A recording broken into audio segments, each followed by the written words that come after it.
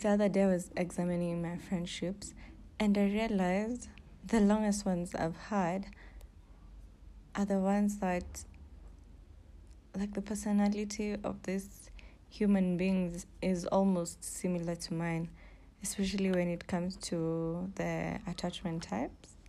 And if you don't know what attachment types are,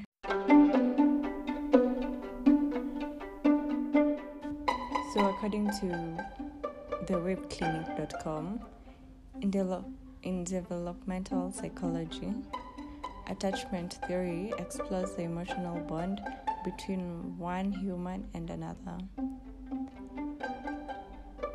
So, according to okay girl, told you guys this swag only comes when I'm doing my recordings. For some reason, I do not know who I am trying to impress. So there's a psychologist who was called John Bowlby. I'm sure I murdered that name. He proposed the attachment theory throughout the 1960s. So what he said is that children tend to form bonds with their parents. I think that's quite obvious. And so the attachment theory was describing the bond between the parent and the baby.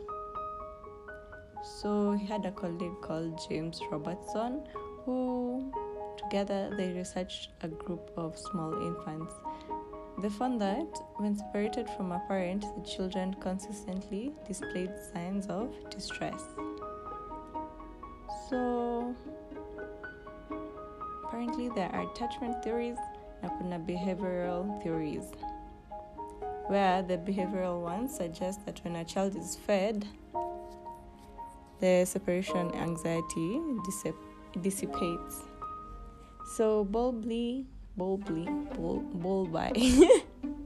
yeah, so him and his friend observed that children were able to be comforted when a parent was absent, regardless of whether they were fed or not. So it's like these two theories were a bit like haziambatani. They were opposite, yeah. Bowlby. I need to stop saying that. Okay, B argued that attachment is a biological process and went on to say that all infants are born with an attachment gene, which allows them to discharge what is called social releases, ensuring that when the child cries, clings to an attachment figure, or even smiles, that they receive attention that they crave. So according to them, they separated these attachment styles to secure, anxious, ambivalent, disorganized, and avoidant. So those are four according to B. So in secure attachment, it signifies a warm and loving bond between the parent and the child. So the child feels loved and cared for and develops the ability to form healthy relationships with those around them. The anxious, ambivalent one, the children tend to distrust caregivers, and this insecurity often means that the environment is explored with trepidation rather than excitement. They constantly seek approval from caregivers and continuously observe their surroundings for fear of being abandoned. So those kids who developed under the anxious, ambivalent attachment style tend to carry what they have learned into adulthood, and very often feel unloved by their partners while finding it difficult to express love and connection to themselves. The avoidant attachment. So pay attention to this one because I feel like I relate to this one. Story for another day. So the avoidant attachment, children who have developed under this style have learned to accept that their emotional needs are likely to remain unmet and continue to grow up feeling unloved and insignificant. They often struggle with expressing their feelings and find it hard understanding emotions. In adulthood, they tend to avoid intimate relationships. coughs. Disorganized attachment. Disorganized attachment is a combination of avoidant and the anxious attachment, where the children that fit into this group often display intense anger and rage. Rage, okay. Where's my mind going? Yeah, so I'm sure you all know these people who feel so angry all the time.